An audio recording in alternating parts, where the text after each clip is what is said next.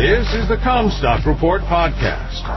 We are strong advocates for the American family farm and your top source for the agriculture markets. And now, here's your host, David Cruz. This is David Cruz with the Comstock Report. The outlook driver for Chicago border trade markets is not just war, but also weather, and markets are dealing with two drought perspectives here at home. The current drought monitor showed recent rains had moved from the eastern edge of the drought slightly westward, particularly in the southern plains. Dryness in drought covers 87% of Texas, 53% of Oklahoma, 71% of Kansas, 100% of Colorado, 98% of Nebraska, 73% of South Dakota, and 95% of Montana. A large part of Oklahoma and parts of Texas and Louisiana were inundated with several inches of rain, over 6 inches in places. However, the more important perspective is whether it's a break in the drought pattern, arguing for continued shrinkage, or just a temporary anomaly. And the CPC's latest drought outlook map says it's the latter, that the drought is likely to persist through summer and even expand. I didn't care for their seasonal drought outlook map, as there was a finger of the drought extending from Nebraska up into northwest Iowa.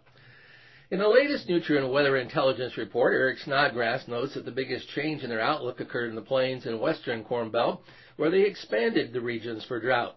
Snodgrass notes it's common for different models to offer conflicting long-term precipitation forecasts, but this year nearly all long-range seasonal forecast models have increased the risk of drought development and maintenance in the central U.S. Great Basin and interior of the Pacific Northwest.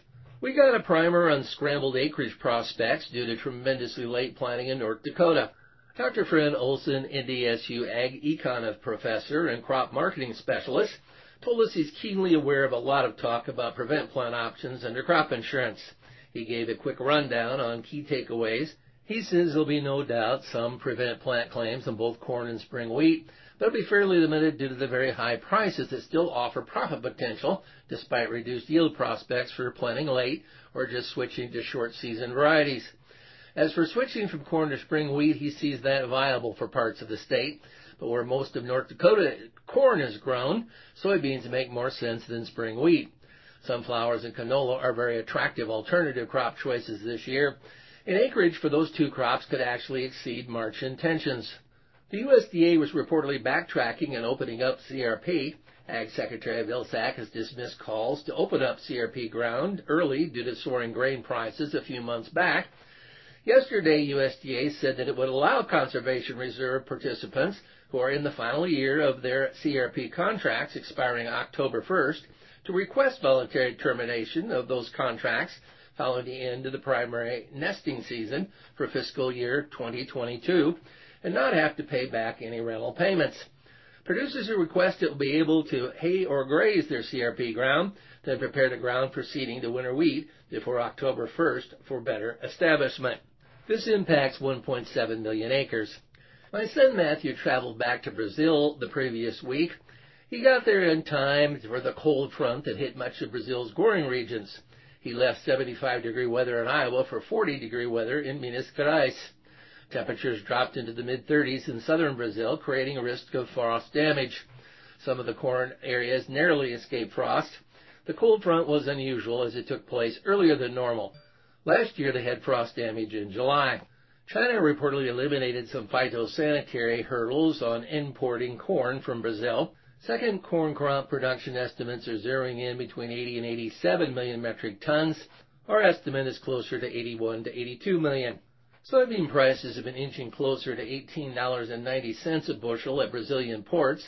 The Brazilian real has been strengthening, trading at 4.79 recently. This makes Brazilian soybeans less competitive on the export market as they become more expensive compared to U.S. soybeans. That is confirmed by additional Chinese soybean purchases here. Brazil has already exported nearly half of their expected 77 million metric ton for this season. The coffee harvest began last week on the family farm. It's a long and tedious process that requires both mechanical and manual harvest. CONAB released their coffee production estimate showing an additional reduction of over 4% at 53.4 million bags. That will still represent an increase of 12% over last season, which was greatly hampered by the late season frost. So far this season, the coffee crop, which was also at risk of frost, has managed to sneak by unscathed.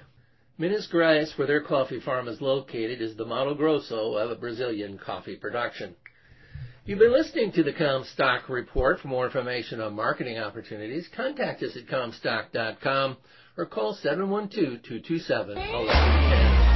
For a more complete version of the Comstock Report with hedging strategies and trade recommendations, subscribe on our website at Comstock.com or reach out to one of our risk management specialists about how we can help you protect your profits.